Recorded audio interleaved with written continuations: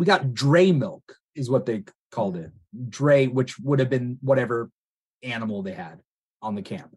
Those are Jacob's sheep. They weren't actual sheep though.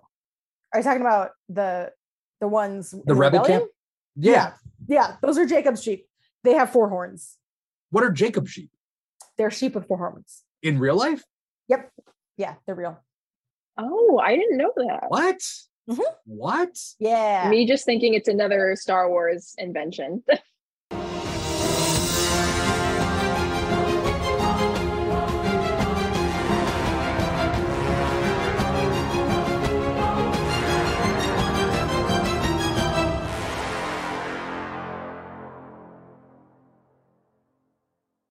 And we are live with another episode of the Andor Aftershow. This is episode 5, which means we watched episode 5 of Andor, and we're here to talk about what happened in that episode.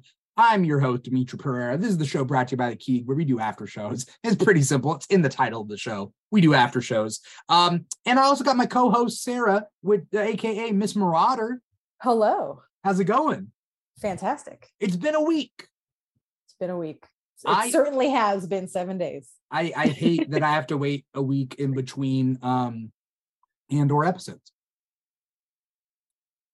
I think it hurts me. I'll get to it, but I think it hurts me more than any other Star Wars show, the waiting a week for it. And I have yet to figure out why. Well, kind of know why, but we will talk about it in today's episode of the After Show. But we also got a special guest today. We got Kiera Elizabeth, aka Kiera Elizabeth with another H, because you have like 2 H's in your username. Why? What's up, Kiera? Hi. Kiera? Yeah, I have 2 H's. Kiera, 2 syllables. Kiera. Yeah, Kiera. I have 2 H's in my username because unfortunately Kiera Elizabeth with 1 H was taken. So I just went the lazy route and added another H. Who's the Kiera Elizabeth that like didn't have 2 H's? Like who stole it? I think it was a private account, so I couldn't even see. But that's the stole worst. it from me. That is the worst. I'm like, challenge them. Putting the username to good use, you know. I just like I hate those people. I hate those. Just I have no sympathy, no respect for any of those people that steal usernames. I'm right there with you.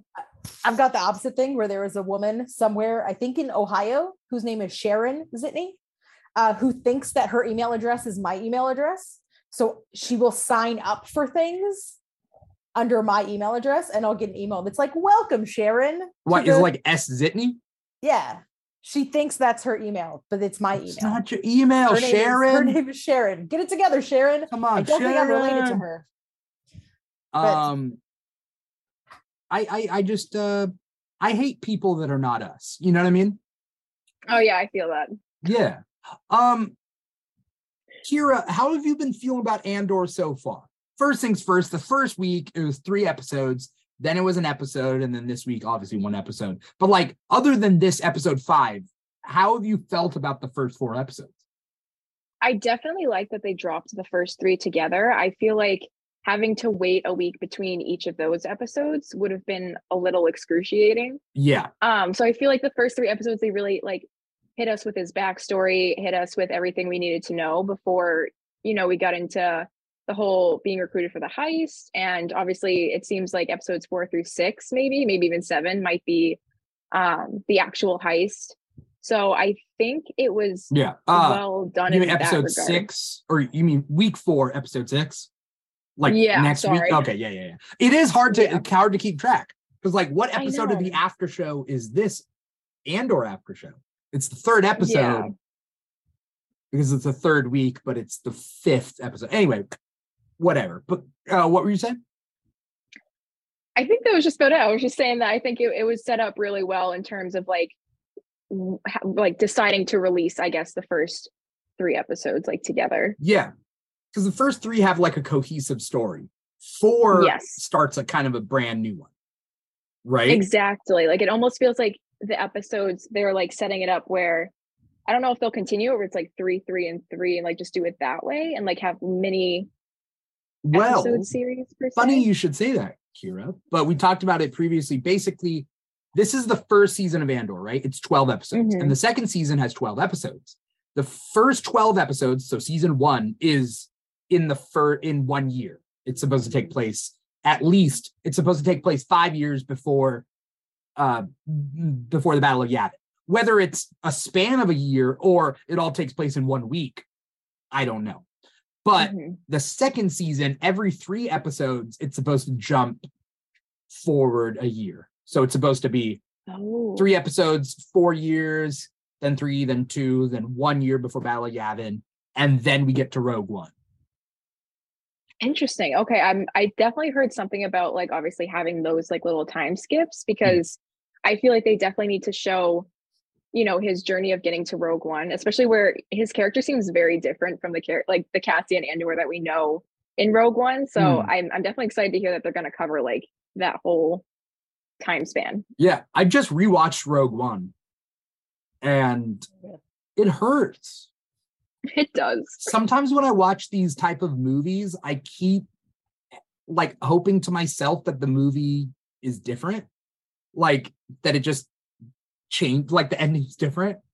I totally hear you on that. Like when Gwen Stacy dies in Amazing Spider-Man 2, I just rewatched Amazing Spider-Man 2. I'm like, maybe this time it'll be different. Maybe she'll wake up.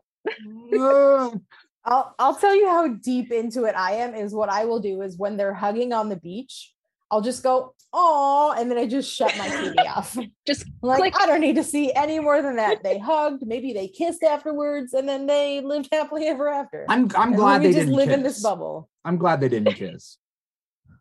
There's fanfic for that.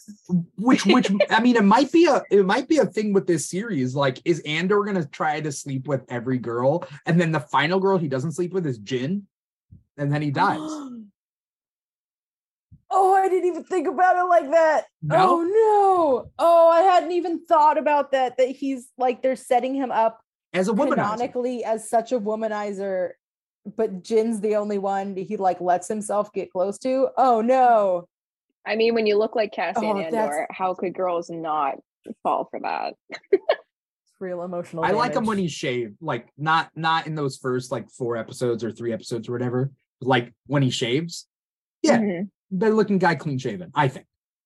Well, they probably did that too to try to de-age him a little bit. Yeah, because it's been 5 years since Rogue One, but if this is 5 years before, so he should look what he looked 10 years ago. Exactly. Yeah.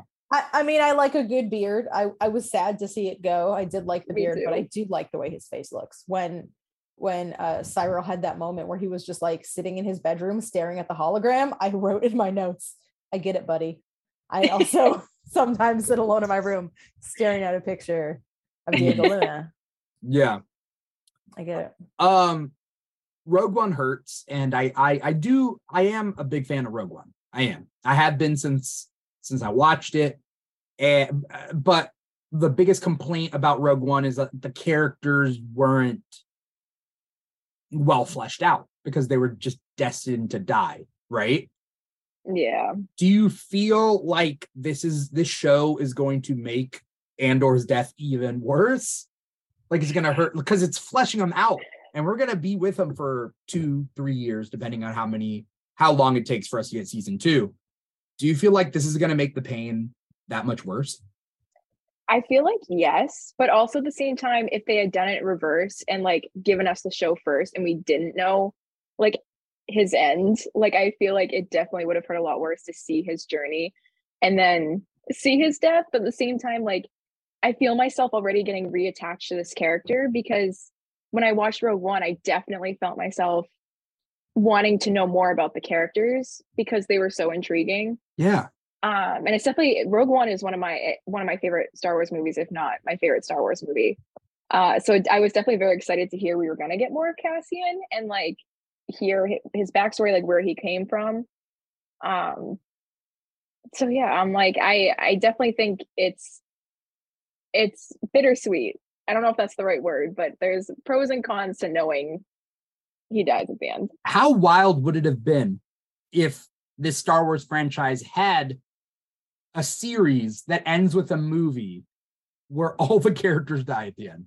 like a series that lasts for 2-3 years, and in that final movie, everyone's dead. I would personally hate that, but it would be interesting to see. It would hurt a lot. It can't hurt more than Rogue One, so I welcome it now. I'm like, okay, let's see them have like some cojones, you know? Well, see, you say that, but if you spend like years getting attached to characters and they're ripped from you, whereas Rogue One's, I mean, that's what happened. That's what happened with Finn. So, I mean, I guess. I would have rather Finn go out in a blaze of glory than whatever they chose to do with him. I know. I definitely still struggle with that whole ending. Yeah. Yeah. I feel like when I watched Rogue One, the thing that I was so impressed with was that I became so attached to the characters, despite the fact that I had a strong feeling they were all going to die. I didn't think they were going to die. I can feel this happening in this show, and I'm like conscious of it, and I'm mad at it. Like in a way that's like, I love it and I'm mad at it. Yeah. Like particularly Nemec. We all know that little nerdy boy who's a true believer in the cause. Like the consensus over everything I've seen in the discussion about him is like, that boy is dead. Like there's no chance he's going to survive. Yeah. Okay. So in this episode, first thing, I thought the heist was going to happen in this episode, but they're choosing to take their time, which I'm cool with. We get really great character moments, in my opinion. Were you guys let down that the heist wasn't in this episode?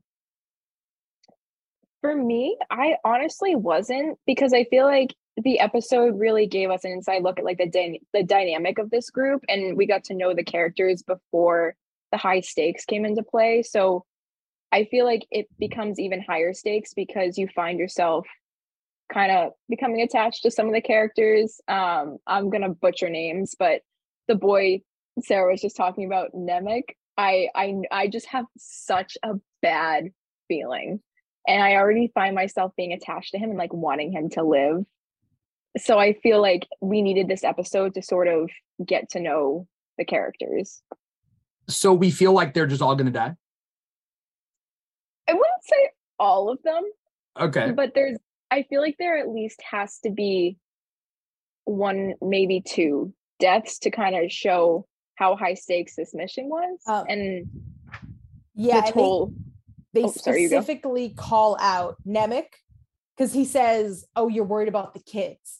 So the two youngest ones are Nemec, and they say he's a true believer, and then they say Cinta, and she's the toughest one here. And it's like, okay, targets on their backs immediately. I don't think it's going to be Cinta. I think that she's in the promotional poster, and the other characters aren't. Cinta. Oh, like the background that we have. By the way, for anyone out there who's watching the live stream, you can see all of our faces and our social media, so definitely go follow everyone there. But the poster that I use for the background of the live stream has Cinta, and I can't remember who else it has, but it for sure has Cinta. And it doesn't have some of the other characters. So just a quick rundown.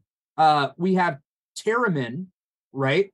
Terriman's leading the marching orders, and then he's like, why does he have to change to a left hand? Then we have Skeen, who is the guy who's distrusting of Andor Clem, as he goes by. So bad. We have Skeen, we have Nemec, we have Vel, who is the blonde girl who is running the team. We have Cinta, which maybe we'll talk about Cinta and Vel in a little bit. And then we have Gorn, who is the lieutenant. Mm-hmm. Gorn is the lieutenant who has switched sides, right? And I think that's our crew. I really only see Cinta, I think, on the poster. I don't know who else. I'm so happy you said the Cinta and Bell thing, because I clocked it and I was like, is that just, am I projecting? Yeah. Or that's a thing, right? There's two clues. You guys want to talk about Vel and Cinta? They're together. Yeah, mm-hmm. He says that she's already sharing a blanket, so like don't even think about it. So and that's the part that really, yeah. Right. But then later when they revealed that Andor is for hire, they turned to Cinta, and Cinta goes, "She didn't tell me." You know, and that's bad news for the fact that the two of them are on a team together in this mission. So if Cinta is in the promotional materials, that leads me to think that Vel's going to die. That's true. And either one, any couple where one of them is dying in the other's arms, you know. I mean, they'll be lucky in this show if they die in each other's arms, because they most likely just get blown up or left behind. Okay, in the promotional poster, I only see Vel and Cinta. Oh, so Vel's there too? Yeah, promotional material. In the big old poster, we see, who's the blonde Imperial officer? Deidre. We see Mon Mothma. We see Cyril. We see Vel. We see Bix. Is her name. We see Skarsgård, whatever his name is, Luthen. We see Luthen's assistant and Saw Gerrera. It doesn't mean this is a fully expansive list of characters, because they're in like the floating head poster with the big Cassian, and then everyone's little okay. So I'm looking at another poster that's a different poster. It has the same characters.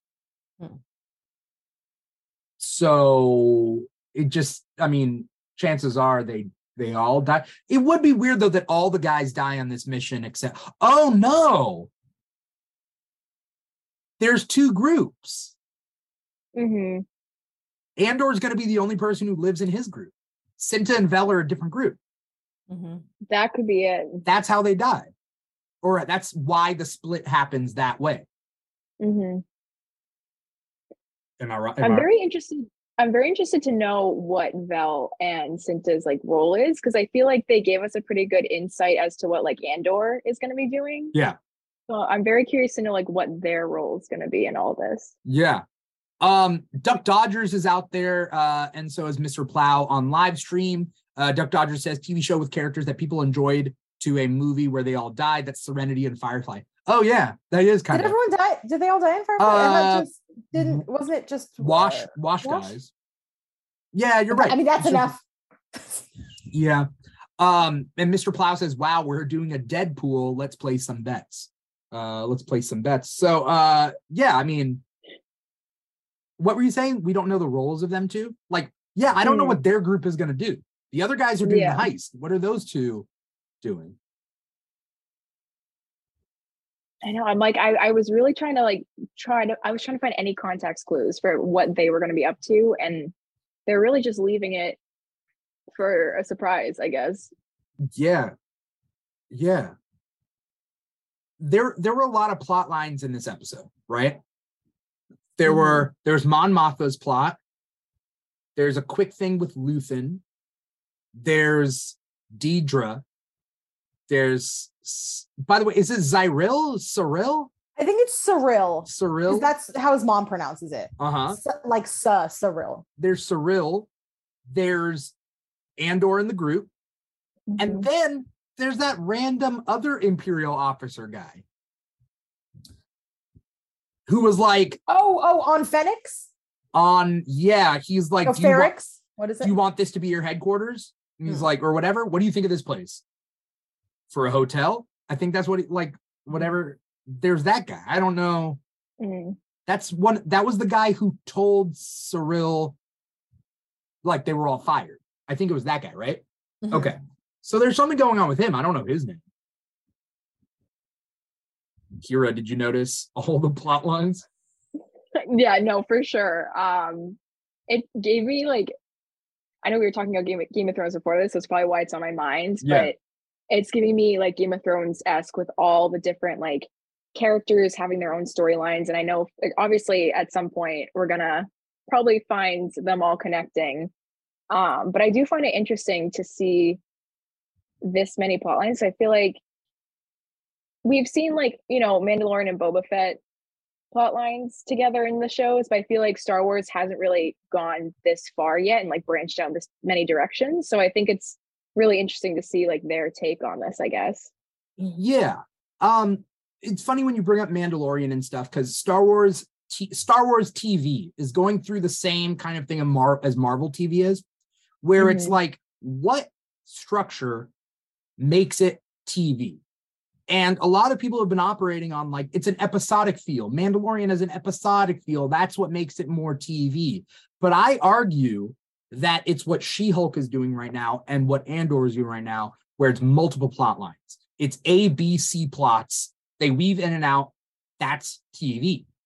Movies don't do that. Movies have one through plot.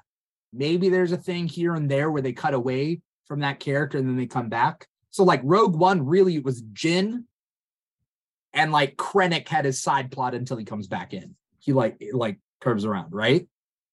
Yeah. But it's not the episodic nature, I don't think. Because TV could be episodic, sometimes it's not, right? Self-contained episodes or a connecting through line. TV does both. But what TV does really well that movies cannot do is multiple plots. I think that's why I was thinking that the heist would be this episode, but once I got further into the episode, I wasn't disappointed that it didn't happen because there's so many plot lines. So obviously the Cassian and the Rebels plot line, we are taking like 4 steps forward with that, right? They're making big moves. Yeah. But then we still have to move Deidre up a little bit.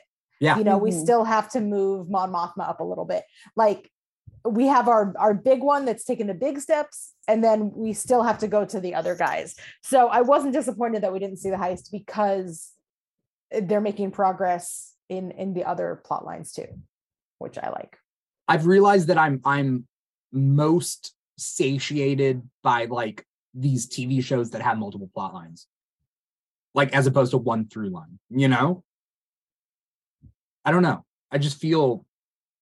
Then you should watch Game of Thrones. Yeah, that's not why I don't watch Game of Thrones. Game of Thrones is over, so I don't want to watch Game of Thrones. And everybody complained about the final season. That's true, but I've heard if you don't devote 10 years of your life to it, the ending is less disappointing. Okay. But I devoted every Sunday for 10 years. Is it easier for me to just watch House of Dragons? Start that. Yeah, I don't think you need to have any background in Game of Thrones to watch House of the Dragon. Yeah, which is what I say about Andor. You don't need to watch Game of Thrones to watch Andor. It's weird.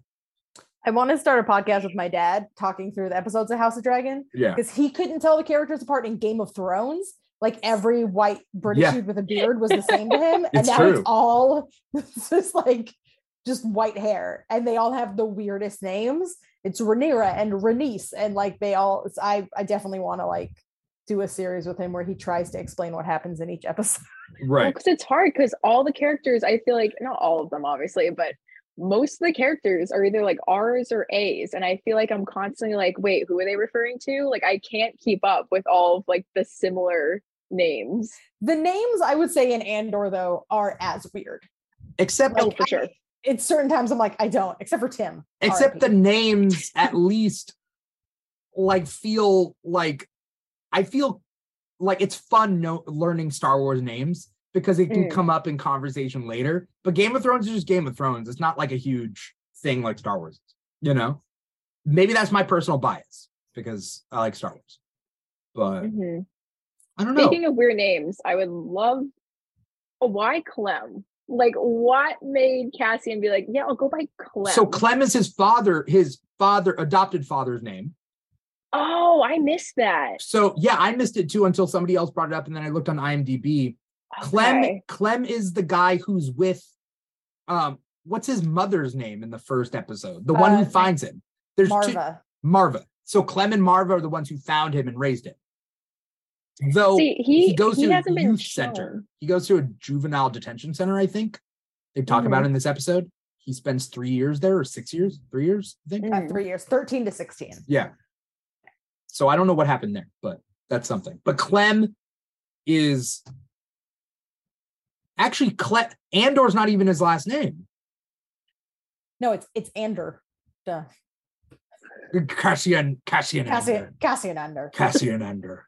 No, but Andor is Clem's last name. His adopted father. I think it's because I focus so much on the the adoptive mother, because obviously we saw more of her. So I'm interested to know if they're gonna show more of like the father, especially where Senior. Especially where he's like using that name. I feel like we have to know more and like why, because obviously there's gonna be some attachment there if Cassian is like, that's the name I'm gonna choose to go by.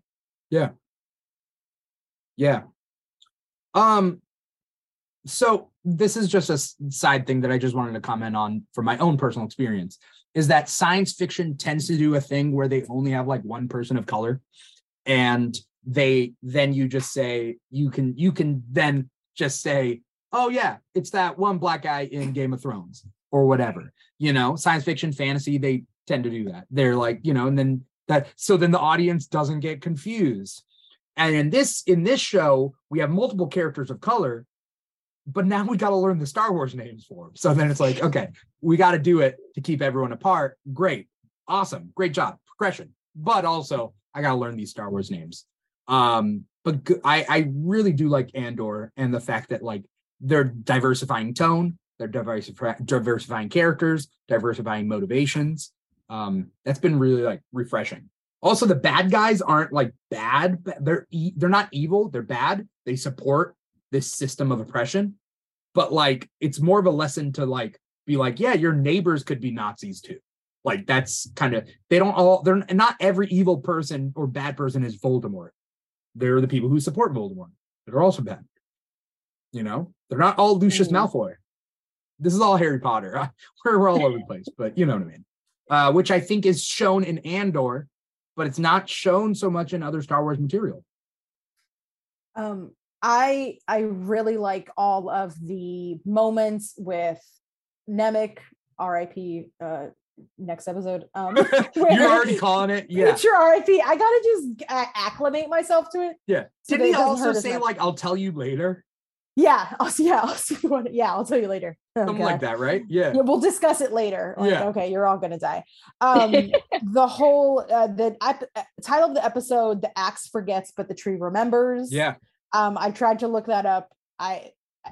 What I got was like, it's an African proverb. Like, no, but it's like a thing. Yeah, I've heard it before. Yeah. Yeah. The surprise from above is never as shocking as one from below is another thing that Nemec said that I was like, that's a good one. Yeah. And then when they're talking about Lieutenant Gorn, they said that he fell in love with a local girl, and then some tragedy happened. And then I think what Vel says is something along the lines of like, everyone has their own rebellion. Yes. And I was like, all of these are bangers. Like, this is all like, these are all amazing. Yeah. And I'm like, the very first time we talked about this show, and I was talking about like literally crying as I was watching Luthen talk about like the spark of the rebellion, and hearing Nemec talk about all this stuff and kind of detailing the oppression and this idea that like, if it's just unrelenting, if it's like unrelenting small things, it's not as impressive. And it's like, yeah, there's going to be a big thing, which is going to be that Alderaan's going to, get blown up or whatever, right. So watching all of this get from like a true believer in the cause was very, very fulfilling for me. I liked that a lot. Yeah. I do. And it's taken me getting older to appreciate the little politics that were in episodes 1 to 3. I used to not like the politics in episodes 1, 2, and 3, but like it took me getting older to do that. And then now they're going even more into depth. Like, what's his name? Nemec? Mm-hmm. Nemec has like a full like communist manifesto going on that he's like talking about like anti-establishment stuff and just like oppressive regimes and whatnot. And it's like, yeah, go you, dude. Like, I appreciate that. I don't know. It's weird. It is Star Wars, but it's not Star Wars. I think it's a good call to kind of like, I guess, sort of the era it's in, because obviously, like you said, episodes 1 through 3 do have a heavy political focus, and obviously this show is taking place kind of between the prequels and the OGs. So I think it's definitely kind of a callback to the prequels being political, so to say. Yeah. Well, because like science fiction historically, like in our media, science fiction like has an emperor of sorts as a big bad villain, right? Flash Gordon had I forget, there was an emperor, like a big bad guy. And I think John Carter of Mars has that. And like there's always some big bad guy that has a legion of something, right? An army, a legion of ninjas, something of some sort. But like we never think to ourselves, like, why are they backing him up? How did he get all these people? How did he create a government, like of some sort? Which sounds really boring, but you can tell really interesting stories like with Andor. The Emperor in 4, 5, and 6 is just the Emperor. Like he's kind of bland. Vader is the more interesting, but the Emperor is just like pure evil Emperor. It is what it is. Sarah, were you going to say something? Or? I have a thing I want to talk about, but I don't know if now is the right time. But speaking of spooky shadow organizations, I want to talk about, and maybe you guys, I don't know if you guys are more versed in Star Wars lore than me and can help out. The tattoos that Skeen has. Right. So he has the barcode one. Okay. And he says he's a crate head or something, or crate head, which I'm like, okay, that's obviously maybe like a prison thing or it's crate head, but if it wasn't for the subtitles, I would have heard great head. Right. I could be wrong on this. Was Crate the planet in I'm blanking the second sequel movie? Last Jedi. But there's two crates. Yeah. Oh. This is like the crate dragon. Krayt. Yes. Not Crait. Okay. Yeah. I'm gonna try to look this up so we can at least have the but then he says that he has that other tattoo and he says by the hand. By the hand, yeah. Which the hand of the Emperor or Emperor's hand is a thing in Legends. Which Mara Jade. With Mara Jade. But they also brought it up in Rebels with Thrawn, as a connection to Thrawn, which I think is more likely because then Dave Filoni, I was reading articles about it, and Dave Filoni, back when they introduced it in Rebels, was like, don't think too much about it. It's not a Mara Jade thing. I'm not bringing Mara Jade into canon. Right. And then yesterday I saw an article that was like, is Andor bringing Mara Jade into canon? And I was like, oh, we've been here before with Rebels. But of course, then it was the hand. And then I thought Daredevil and Marvel. And I was like, oh, my brain it has too many things called the hand. Yeah, so I'm looking it up and but this is speculation and it doesn't make any sense because I kind of think this article that I'm reading right now loses credibility. But basically they say by the hand could be a connection to Hand of Thrawn, an offshoot of the Empire charged with fending off extragalactic threats. But then it says in the article, Andor also says they built a lot of cages, which implies there's something fishy going on with the Hand of Thrawn that involves being in cages. No, they built a lot of cages to the oppressive regime. I thought that was like a metaphor. I mean, even literal. They built a lot of cages. There's a lot of different. In my head, Skeen has been to prison. Those are prison tats. That's why they're talking about prison. They built a lot of cages because no matter whether it's a juvenile youth detention center that Andor was on, or wherever Skeen was, there are so many prisons around this empire for different reasons and different people. They built a lot of cages. That's what I get. So I read a very dumb article that was like, is probably by the hand because he did a lot of manual labor. And I was like, I don't think that's it. I don't think there's a little bit more deeper. I don't think there's a universally acknowledged tattoo for I did manual labor in prison. What are you talking about? I think it's prison gangs and prison tats and that sort of thing. I'm interested to see if that was kind of a toss away or if we're gonna find out more about that, dirty kind of deeds of the Empire. I'm very interested. I did a lot of Googling because I was like, I remember it from Rebels, but there's a lot of little, Rebels connections, which I appreciate. But that also ties into future Star Wars projects with the Ahsoka show being so Rebels based. So I feel like if they're gonna make a reference to something, it's gonna probably be more Thrawny and less Mara Jade. Unfortunately, it's so weird. Like people mention hand, and suddenly people are like, all they gotta do is mention hand, and they're like, Emperor's hand, and it's like, I mean, these characters have hands. There could be other things associated with a hand. Like, but when he says it, I think it's because my subtitles were on, and by the hand is capitalized.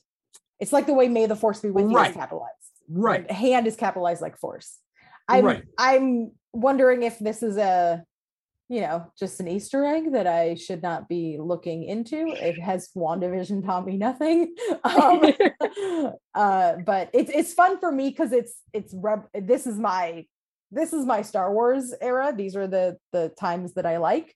So when I hear stuff that I'm like, oh, that rang a bell, I get excited. Something that somebody said was that like Cassian had previously said he was forced to fight for the Empire. So maybe they're both, that's a sign of conscripted service. Yeah. Okay. Fair. But it doesn't have to be Mara Jade related or Thrawn related,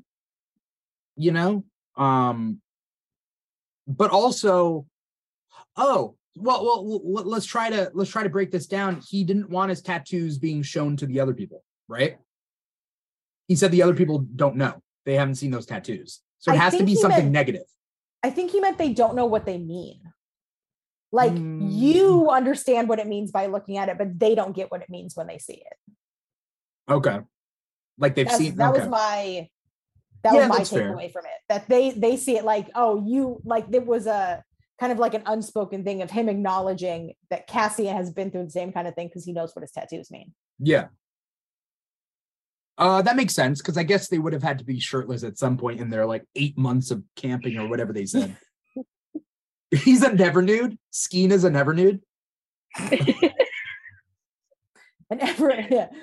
everyone that gets a chest tattoo is going to walk around shirtless all the time to show it off. I mean, that's real life. Although it's a prison tattoo, so it's not. Yeah. Well, that's what I'm trying to say. Like, is it that the negative part is that he's been to prison, which is not good? Or worse, he's worked for the Empire. Well, I wouldn't say, part of me wants to say that people who have like the rebellion mindset don't necessarily see like going to prison under the Empire's regime as bad, because they could have done something really good, like against the Empire, and that's how they end up in prison. So I can't see that would be like off-putting that he's been in prison, but who knows, I guess. That's true. Yeah. It might be a conscripted service sort of thing. Yeah, I think it's more for me, I think it's more the connection that Cassian knows what that specific thing means because he's been in the same situation. Right. But I love when they kind of make up at the end and he gives him the that's as close to an apology as you're going to get. I was like, this is peak sibling energy. And I like it. It's sad. We don't think of almost the indirect influences, like the indirect deaths that happen because of the Empire, right? Kiera, has this show been like expanding your brain of like thinking what Star Wars is and like what it could be? I definitely do. I know The Mandalorian and Boba Fett have done this too, but I feel like the movies obviously heavily focus on Jedi and lightsabers. Yeah. And that aspect of Star Wars. Whereas with these TV shows, I guess we're getting a look at, the so-called like ordinary people in the Star Wars universe. That's why I think I liked Rogue One so much, is because it felt like it was a story of like the little guys, like the people who do a lot of hard work behind the scenes that you don't get to see, that supports kind of what the heroes do. So I think, especially in this case of like building the rebellion that is obviously so famous from the original movies, that obviously, Luke, Han, Leia are so much a part of. I think it's interesting to see it being built and like who built it. Yeah. We're seeing a lot of Mon Mothma. She's getting her own plot line in this.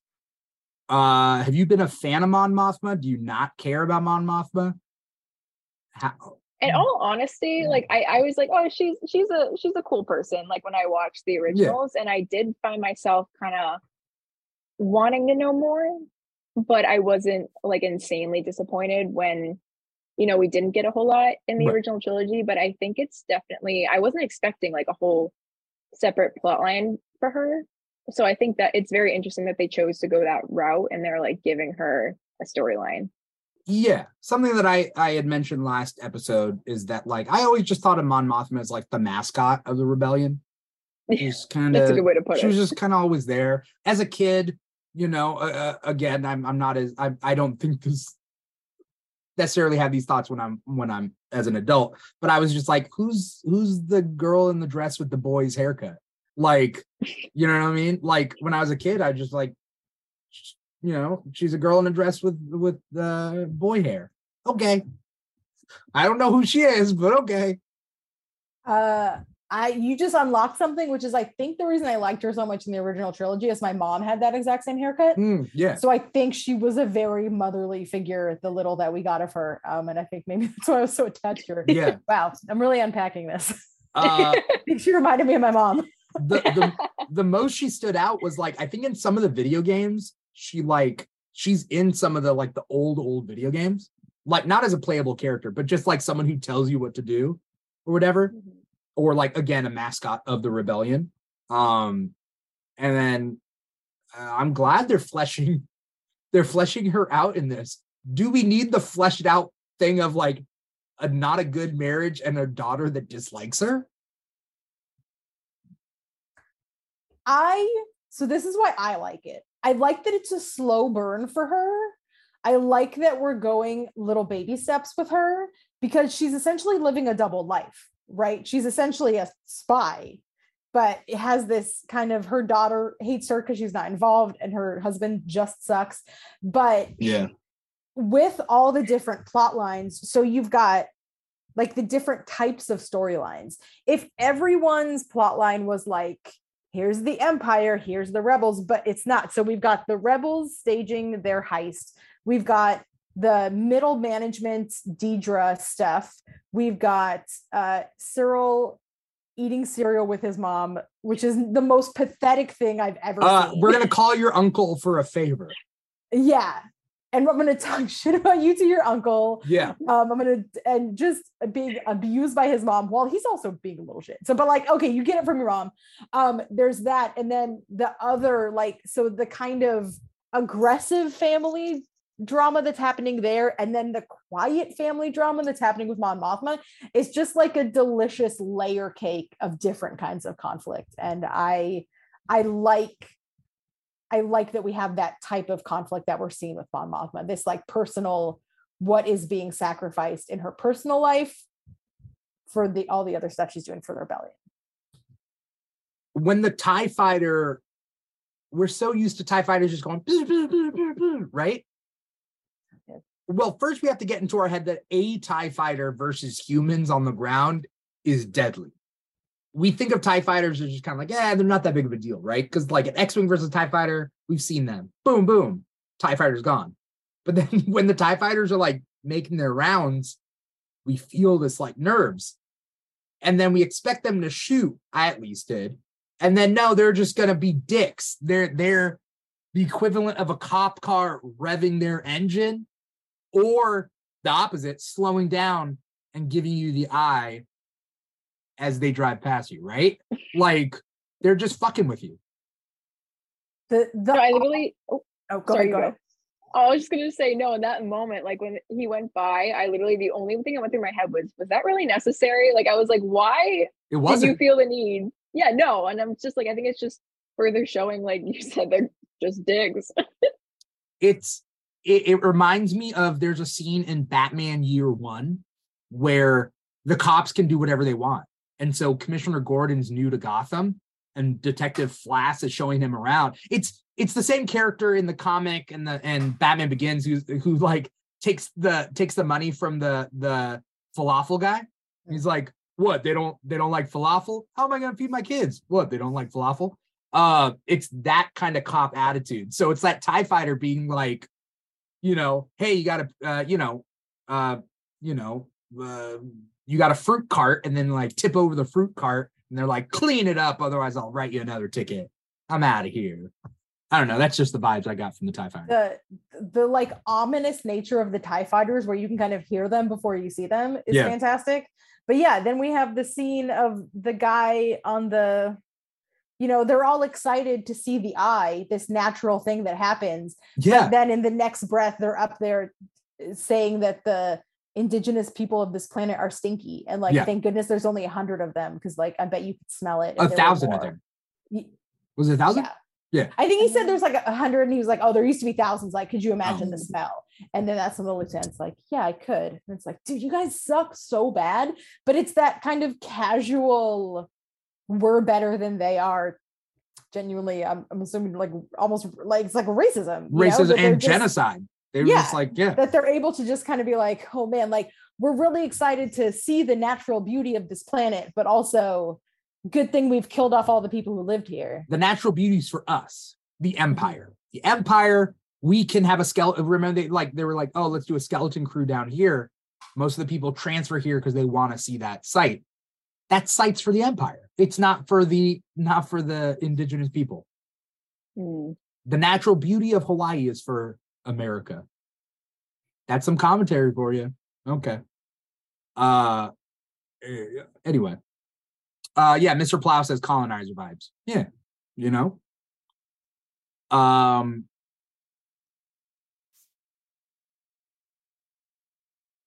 could start a whole another podcast on some of this stuff. What was I going to say? Do we think Gorn fell in love with an indigenous girl here on Donnie? Yeah, honestly, I think that may have been his like turning point, where maybe he turned on the Empire and decided to become a spy, sort of. Yeah, for them. They said that, but I wasn't sure whether it was a different planet or this planet or whatever. But that context of like, can you imagine the smell? And he's like, yeah, because he was down there with them, maybe. And then they end up like killing him, right? Well, because he said he had been there, was it 7 years? Because he's seen 2 of them. It's every 7 years, right? No, it's every 3 years. So I think he said he's seen 2 of them because he's been there. I could be wrong on the exact numbers, but I think he's been there for like 7 years. And I sort of got the vibes that like when they were talking about like how there used to be, he's like, can you imagine thousands of them? And the way Gorn responded being like, yeah, I can imagine that, kind of made me feel like he was there, and like maybe he celebrated either with them or like was down there. And I don't know, it definitely gave me like the inclination that he fell in love with a girl on that planet. Yeah, I got that too. I want to say what's up to first time chatter M Gabriel 619 over there on Twitch watching us. M Gabriel 619 says Andor is definitely the most different product we've been given from Star Wars so far. I can understand if some people watch this and don't like it. I personally think it's amazing, and it's scratching an itch I never thought I needed. And as a fan of the expanded universe, you know, of Star Wars, where you don't need the Jedi to make a Star Wars story, like I like that. We don't need them. But also the fact that like this show, if it wasn't Star Wars, it wouldn't be Star Wars. You know what I mean? Like I was thinking to myself, like my parents, they've seen like 1 or 2 Star Wars, or like 1.5, I think. And like, could I get them to watch Andor? I think I could. If you're not a fan of Star Wars, I think you could still watch Andor. I think it's interesting that I feel like the hype around this show is not in the general public, because my brother is a Star Wars fan. I mean, we grew up watching Star Wars together, but he's not obviously as what's the word I'm just looking at you. I'm looking at your background, and I'm like, he's not like as this as I am. But he watches it, and he was like, oh, you know, I haven't watched Andor yet. Like, should I? And I was like, did you like Rogue One? And he's like, I love Rogue One. And I was like, oh, then watch Andor. Like, without a doubt. Like, but even the people that are like, oh yeah, I liked Rogue One, aren't like, it might not be on their radar if they're not, you know, the people that are watching the Disney Plus shows, when Right. they drop it midnight for every show. So that idea of like, yeah, you would love it. Like, I think that's the general, and everyone, they push it on social media of like the best Star Wars show ever. And I'm like, I think they say that about every show when it first comes out. But this is definitely on track. It's its own thing. For me, yeah. It's so unique, and it's so like treading stuff that we haven't trod before. Yeah. It's very exciting for me. Someone pointed this out that I didn't notice at first. Not only do they not have Jedi and lightsabers, which I obviously knew that going in, we haven't seen alien faces. What alien faces have we seen? There was a bunch on Ferrix. A bunch or a couple? Like, well, I guess a couple of handfuls. Yeah, that kind of like opening sequence where he's walking through those like alleyways, I guess. Oh, you see all the these red light creatures district? and like, yeah, you see all like the different aliens, I guess, in like those bubbles. In the bubbles. I don't even know what to call them. The bubbles. I mean, it's brothel. Buildings, it's like it's red light stuff, right? Like it's like the naked girls in the windows of San Francisco. I don't know where it is in real life, but the point being is, like, in real life there are things like that, right? So that's if you want to get with a Rhodian. I don't know, It's a very different frame of reference, because for me, on kids' playgrounds, they have those a lot of times where it's like an acrylic like dome, and then kids can like stick their face in it, and that's where I know it's supposed to be a red light district. It's supposed to be a red light district. Okay. Yes, it's not just me, right? They're like, no, it's a playground for kids. Whoa. How dare you? Yeah. By the way, somebody said something earlier. I think it was Sarah, because I keep talking about media literacy, and not very many people have that like level of media literacy, but you also need imagination with your media literacy. Because you said, Sarah, that somebody said something that was so like mundane that I'm like, well, I don't know about that. It just seems like the media literacy is there, but the imagination of like what this story could be. Oh, the idea that his tattoo of for the hand just means that he built a lot of things with his hands. Yes. Okay. Yes. I feel like there's a middle ground here. You got to have imagination and media literacy to understand. I mean, I can understand getting a tattoo for a dumb reason. I mean, I have a tattoo of pumpkin pie because I like pumpkin pie, but I don't think that's I don't think that's what I don't think he was scrolling his intergalactic Instagram feed and went, that's a cute one. Yeah. I like to build things with my hands. Speaking about pumpkin pie, we got blue milk cereal. Just wanted to throw that out there. and the like, it seemed to be some kind of a fruity pebble fruit. Just delightful. We also got regular milk. We got Dre milk is what they called it. Dre, which would have been whatever animal they had on the camp. Those are Jacob's sheep. They weren't actual sheep though. Are you talking about the ones the rebel camp? Yeah. Those are Jacob's sheep. They have 4 horns. What are Jacob's sheep? They're sheep with 4 horns. In real life? Yep. Yeah, they're real. Oh, I didn't know that. Mm-hmm. What? Yeah. Me just thinking it's another Star Wars invention. Yeah, it's either Jacob's rams or Jacob's sheep, but yeah, they have horns coming this way and then one's kind of going out below. What are they? They're absolutely incredible. Did they modify them for the show? No. I kid you not, when I was watching that scene, I literally had a thought of like, oh, I wonder how, the rams or the sheep are so well behaved that they put an extra set of horns on them. Like, I feel so stupid now for thinking that, because I never even thought that they were. It's not general knowledge. I only know it because in my weird interests, I am interested in skulls and taxidermy, and I do like embroidery with skulls and stuff. And so the place that I buy skulls from, occasionally they do have Jacob's ram skulls, and I've been like eyeing one for like that'll be a big like 35th birthday present or something for myself. Buy myself one of those skulls. Mr. Plow says, I thought that too, like, oh, great prosthetics for animals. Yeah. I'm glad I wasn't the only one to think that. Yeah, I think they're native to like, I think they're from England, and but if you look up Jacob's rams or Jacob's sheep, they genuinely have 4 horns like that, and they'll have 2 that are a little bit straighter and 2 that are like a little twirly. They're very cool looking. I want to see, I don't know if any myth, like any fantasy thing has done like a Minotaur, but with that. Oh yeah, that'd be cool. Yeah, it'd be cool. I mean, they're a little demonic looking. Yeah. And I think that helps with the kind of making them look alien. But yeah. They're Mr. Plow says it's gritty, not only because it's violent, but also because of the stakes and desperation. Desperation, I think, is a big key thing in this show, as well as the drama is what makes it a strong case for why the rebellion happens, or why rebellions happen in general, I think is what Mr. Plow was saying. And the kind of like how you can tell it's like just the beginning and the budding like bit of the rebellion when Cassian is kind of being a dick about it, but you know, I'll forgive him when they're talking about the weight thing and how can you tell how much it weighs? And he's like, you don't even know where the weight is. He's like really kind of getting on them about it. Like, yeah. Have you been there? Do you know if it's on the tracks? Like, have we even verified any of this? Do you know? And, you know, he's kind of shocked that they don't know this thing that he thinks like I feel like he thinks he's walking into something that's more organized than it is. And they're like, no, man, like we're doing what we can. And then we see Luthen at the end being genuinely like really worried about if this is going to work. Like they put on this thing, you know, we think of the rebellion as like, you know, scrappy, but organized and knows what they're doing. But they're just like, man, I really hope this works. Like this, you know, hoping for the best, doing what we can type thing.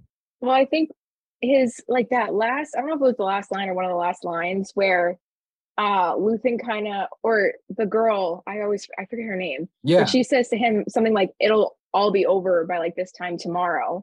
And Luthen kind of says like, it'll just be starting or something like that, where it's like, it ties in with that, where you think, you know, this could be something where it's like a one-off, where it's just like, oh, you know, they'll do it, it'll be done, it's fine. But then when you kind of see it in context, it's like, this could be, you know, the first kind of big strike against the Empire. And it really could be, and it obviously in the context of what we know, it probably is like the start of this whole bigger rebellion and like taking down the Empire. Yeah. And Cassian has that line where he says, they're like, what are you here for? And he says, I'm here to win and walk away. I was like, oh, buddy. Yo, you're in it for the long run. No, but I think that makes a difference. I think Skeen is in it just as a way to die for his brother. But rebellions aren't built on that. You have to think towards the future, right? Rebellion, yes. Thank you. Yes, exactly. One of my favorite quotes. People made fun of it. Why is it so cheesy? Good. I like it. Because rebellions are built on like hope for the future. Things will get better, not just some way to get revenge that you die during, right? Win and walk away. And maybe in an Andor's case, you win, you walk away. You win, you walk away. You win, you walk away until maybe you win and don't walk away. Maybe you don't win. I don't know. Which on Scarif, he wins. He does not walk away. Mm. That scene makes me cry every time, all the time. I know. I'm like, I definitely am that person too, where if I rewatch it, sometimes I'll be like, oh, they're hugging on the beach. Click, done. That's how it ends. Like, I'll just pretend and, you know, hope that they actually had their happy ending. Well, on Jeddah, the ship comes in and then they get out right at the nick of time. And in this, you know, on Scarif, there's not enough. Yeah, because on Scarif, there's like a force field around the planet that's closed? They get rid of the force field. I was gonna say they had to take that down. That's how they send it. They take that. They're taking it. Yeah, that's how they send it out. But this show is deep to the point where like when what's his name, Nemec? When Nemec is talking about his like beliefs, I wanted to just kind of rewind it and listen to it again. I didn't get to do that, but like I could listen to that. There's a thought that goes behind this show and what they're writing, and it just all makes sense. Mr. Plow says, yeah, the civil rights movement has a quote about things may not happen within 1 or 2 generations, but for generations after. Yeah, because you're building towards a better future. You're not just trying to do one thing, you know. Mr. Plow also brought up an interesting point. The inner rim seems to have more humanoids. Coruscant being the capital of the galaxy, right? And like Coruscant, I believe, is in the Inner Rim, and then the Empire's stronghold, and it's built from the inside outwards. That's why the Hutt cartels have the Outer Rim.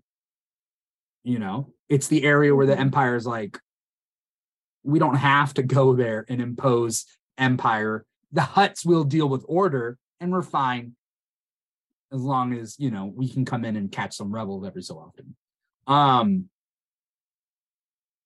Yeah, I'm loving the show. I'm legitimately sad every time the episode ends because I need another episode. And whereas like Mandalorian, amazing, I love Mandalorian, I was just like, I will watch it a week from now.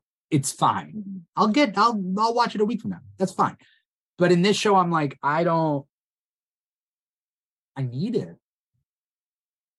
Well, especially this episode. Yeah, where it's like, you know, the heist is coming and it's like, can I please just see that? Like, I need to see what happens. Like, it's such I hate to say like quietness in comparison to like Mandalorian, where I feel like Mandalorian's very explosions and, you know, blaster shots and, you know, I mean, not all the time, but I feel like with Andor, it's a lot more quiet, but something about that like quiet, I don't know, quiet tension, I guess, is like so intriguing to me because I feel like that, you know, Star Wars, it doesn't always do the quiet tension. No, that's how you know there's a character. It's a character moment. It's not a plot related moment because plots aren't quiet, right? Unless I guess, I don't know, whatever. Sometimes it is. I'll be interested to see how next week plays out because this does feel very much like I could see people saying this episode is like slow, and I'm like, I mean, it was moving at the pace it was moving at, and I'm okay with it. But it very much feels like a calm before the storm type thing. Like, especially with the rebel group, like enjoy your moments with these guys, like because you maybe won't get many more. You know, that's how I'm viewing it. Of like, I'm enjoying the time that I'm getting with them because I don't know how much time I'm going to get with them. And I also think like with Mando, as I'm number one Mandalorian fan, but it's like it is a very much like adventure of the week, like a case of the week type thing, where you're like, I'm excited to see what shenanigans they get up to next week. Whereas this is much more like the stakes are so high that I'm so concerned for what's going to happen next. And yeah, I do feel that tension, you know, sitting down on the couch at 11:50 being like, oh man, what's gonna happen? Yeah. What does Cassian say in this, that everything before a mission is something? What does he say? He says something. Yeah, he says the day before the mission, because when he admits that he's being paid, he's like, it's the day before the mission, like all you have to do is worry. You just have time to worry. Like we were always gonna fight about something the day before the mission, because that's all you have to do. You just have to sit and freak out and kind of worry. That's not his exact quote, but yeah, just what he says. So I mean, this episode is the day before the mission. I feel like it is, as an episode, whatever big is coming will happen next episode. Do we feel like the heist is the big part of this 12 episode season? Because this is episode 5, right? Is the heist halfway through the season 6? And then we're going to get another 6 episodes to another big thing?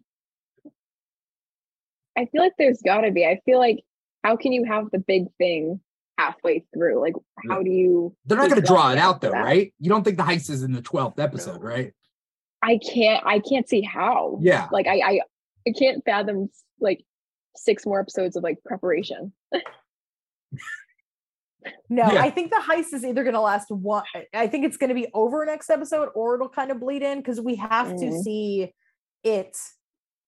Something has to happen for Cassian to not walk away, right? So he either has to be bought over or radicalized in some way to want to join the cause more, and that's going to bring him to Saw Gerrera, or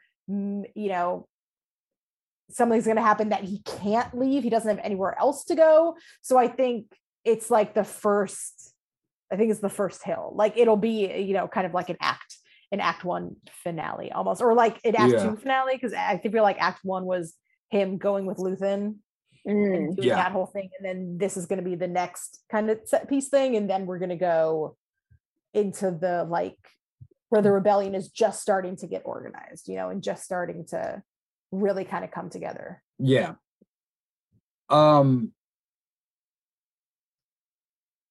Yeah. I'm trying to think of like what could happen with everything. Did they mention Saw in this episode or no? I think they name dropped him.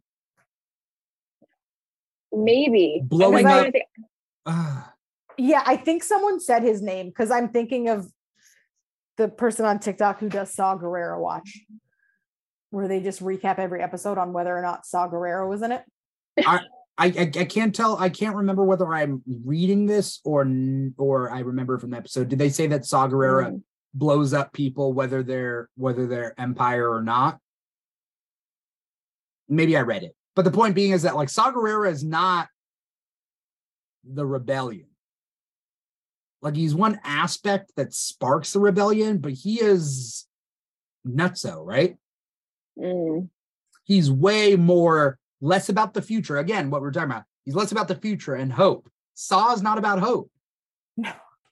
Saw is just about let's get them back, right? Yeah.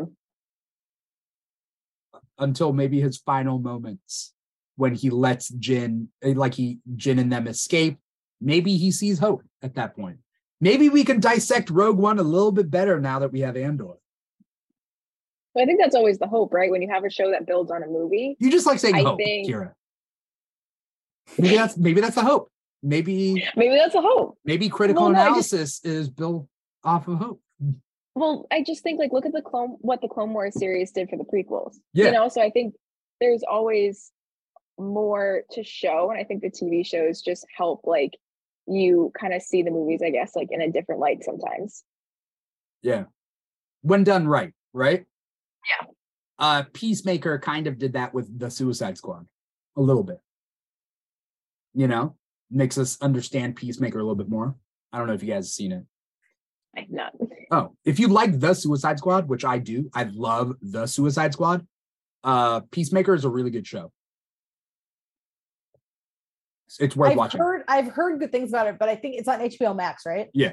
I did not have HBO Max when it came out, so I didn't watch it while it came out, and then I got it for what did I get HBO Max? Oh, Our Flag Means Death. So, well, good choice there. Yeah. Game of Thrones. So it's like now that it's there, I might watch it. You should watch it. It's pretty good. It's one of DC's top 3 shows, I think. You know. Well, top 3 live action shows. Harley Quinn's also good. Anyway, what do we think is going to happen as we close up this episode of the After Show? Andor isn't over. This is episode 5 of Andor. We still got 7 more episodes in this season alone, and then 12 episodes in season 2. So where do we think this season is going?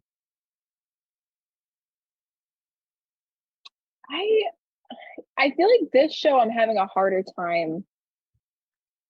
Like it doesn't follow, which isn't a bad thing. It doesn't follow the usual, I guess, like Star Wars. Big bad Moff Gideon. Yeah. So it's like it's very hard to predict what's coming next, and I do like that about it because I feel like it keeps me on my toes. Yeah, because it can go anywhere. Exactly. Yeah. I think that big picture, I think that whatever happens in this heist is going to bring to, and this is just my gut feeling is that it's going to bring together Deidre and Cyril. Yeah. She's going to sniff it out because she's noticing a pattern, and they have that great, like, it's too random to be random thing. And I was like, you're listening to true crime podcasts. And then, so she's already on edge, and then Cyril has the whole thing with Cassie. And I think that they're both going to kind of put it together maybe and going to come together on that point. And I think they are going to be just an unstoppable team of faces I'd like to punch. And I can't wait. Is Deidre heading to Donnie, the planet? Is she heading there? Didn't we see an Imperial shuttle head? They were like, who's on that Imperial shuttle? Did they say something about a senator coming, or am I remembering wrong? They did, yeah. When Lieutenant Gorn is underneath, he mentions that, like, okay, but clean that a day, tomorrow, the next day, So I don't know if it was Deidre. I feel like it was whatever senator. I don't even know what senator it would be coming. But it seems like that the shuttle was carrying the senator that they were talking about. Okay. At least that's my best guess. Who knows? It could be Deidre could just walk off the ship next episode and I'll be like, oh, I was wrong. Yeah.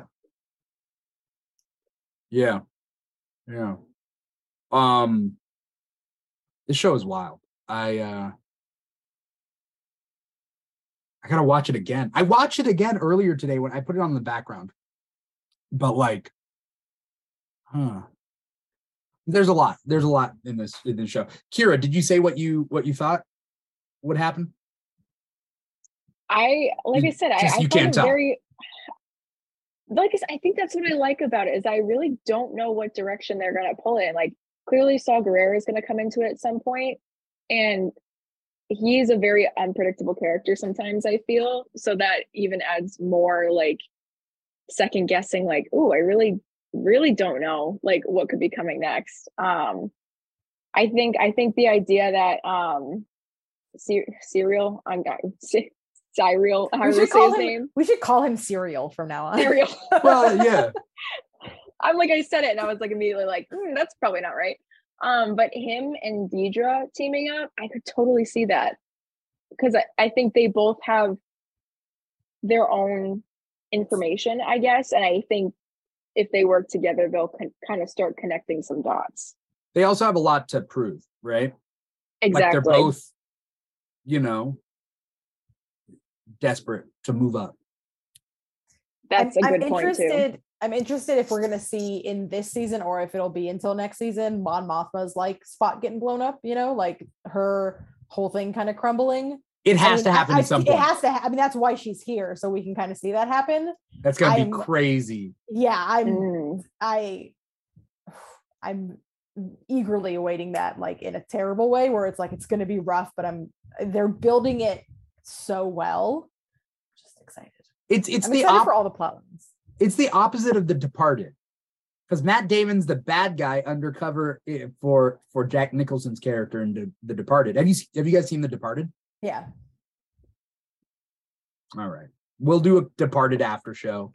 There's also Kiera, you'll be invited. You got to watch it. That'll get me to watch it. I'll do it. In House of the Dragon, there's also a very prominent rat. And every time I see the rat, I'm like, oh, and I just like yeah. But like Mon Mothma is the rat. Yeah. Even though she is good, she's still the rat, right? She's the spy. At some point, it's gonna get like the shit's gonna hit the fan, right? Yeah. I almost wonder if her husband's gonna have something to do with it, because it seems like they're very at odds. He would politically wise. He would. So I feel like he would be the snake that's like, oh, I'm gonna snitch on my wife. Then I like I said, I hope he gets the Mace Windu treatment. Sorry, the Mace Window treatment. I don't like that guy. Yeah. I don't like that guy. No, do we know when Mon Mothma gets found out? Do we know when she leaves the Senate? As far as I know, I don't know. Yeah, I was gonna say, I don't think I know. She's in Rebels, but I think she's still a senator in Rebels. Okay, so she's still undercover, or a spy, I mean. But like, we don't know at what point does she just move to Yavin? If at all, she can't still be a senator throughout. They dissolved the Senate in A New Hope. Right. So we don't know. So that's interesting. It could happen at any moment. We don't know if it happens now. We don't know if it happens later. I'm telling you, the show is so unpredictable. Yeah. Mr. Plow says she appears in the Aftermath books. The Aftermath of Yavin, or of episode 6, though, Return of the Jedi. That's Aftermath, right? Not Aftermath of the prequels. So at some point, there's a lot to this show. I'm very excited to see where it goes. But if anyone has any closing thoughts before we get going. No. All right. There's a lot with this show, and I'm glad. First thing, I'm not only glad to be watching it, I'm glad to be talking about it with you two. Thank you so much, both of you, Sara for being my co-host and Kiera for being the guest. You're 3 hours ahead, right? Yeah, it is currently 2:24 a.m. and gearing up for New York Comic-Con. So thank you so much for taking time out of your night and your morning to be here. Yeah, thanks for having me. Yeah, have fun at New York Comic-Con. Yeah, have fun. Thank you. Kiera, where can we find you online for those of us who are listening to the podcast, wherever you get your podcast from? Where can they find you? I am on Instagram and TikTok at Kiera Elizabeth with 2 H's. Kiera Elizabeth. Yep. 5th grade spelling bee champion. Is that true? Yeah, 5th grade district spelling bee champion. Yeah. Thank you, Kiera, so much for coming on. Thank you, Sara, for being an awesome co-host. Sara, where can people find you? Instagram and TikTok at Ms_Marauder. A lot of cosplay, Halloween, and anime conventions coming up. So yeah, Halloween's coming up, and I'm mulling over some ideas. I hope I get invited to parties. We'll see. For anyone out there who is watching, you are watching us on Twitch or YouTube, twitch.com or twitch.tv/The Keeg Show or youtube.com/The Keeg Show. If you are listening to us, you're listening to our podcast. That is wherever you get your podcast from: Apple Podcasts, Spotify, SoundCloud, Google Play, and iHeartRadio. If you're on social media, you can find us on Instagram or TikTok at The Keeg Show. We're also on Facebook and Twitter at The Keeg Show. Pretty much everywhere at The Keeg Show or /The Keeg Show. We are all over the place. We got the Andor or After Show every Wednesday night, 10 p.m. Pacific time. And then we have the She-Hulk After Show that we're going to start in like an hour or hour and a half because She-Hulk drops. And then we're going to have a She-Hulk After Show tonight as well. That's early morning on Thursdays. But definitely follow us on Instagram to find out more about our schedule. We also got Comic Talk on Thursdays, and we are talking the Werewolf by Night on Sunday for the Keeg Talks. So we got like 4 different shows this week. So definitely stay tuned. We got a lot of cool stuff. Thank you to Kiera. Definitely anybody out there, go follow Kiera. Go follow Sara.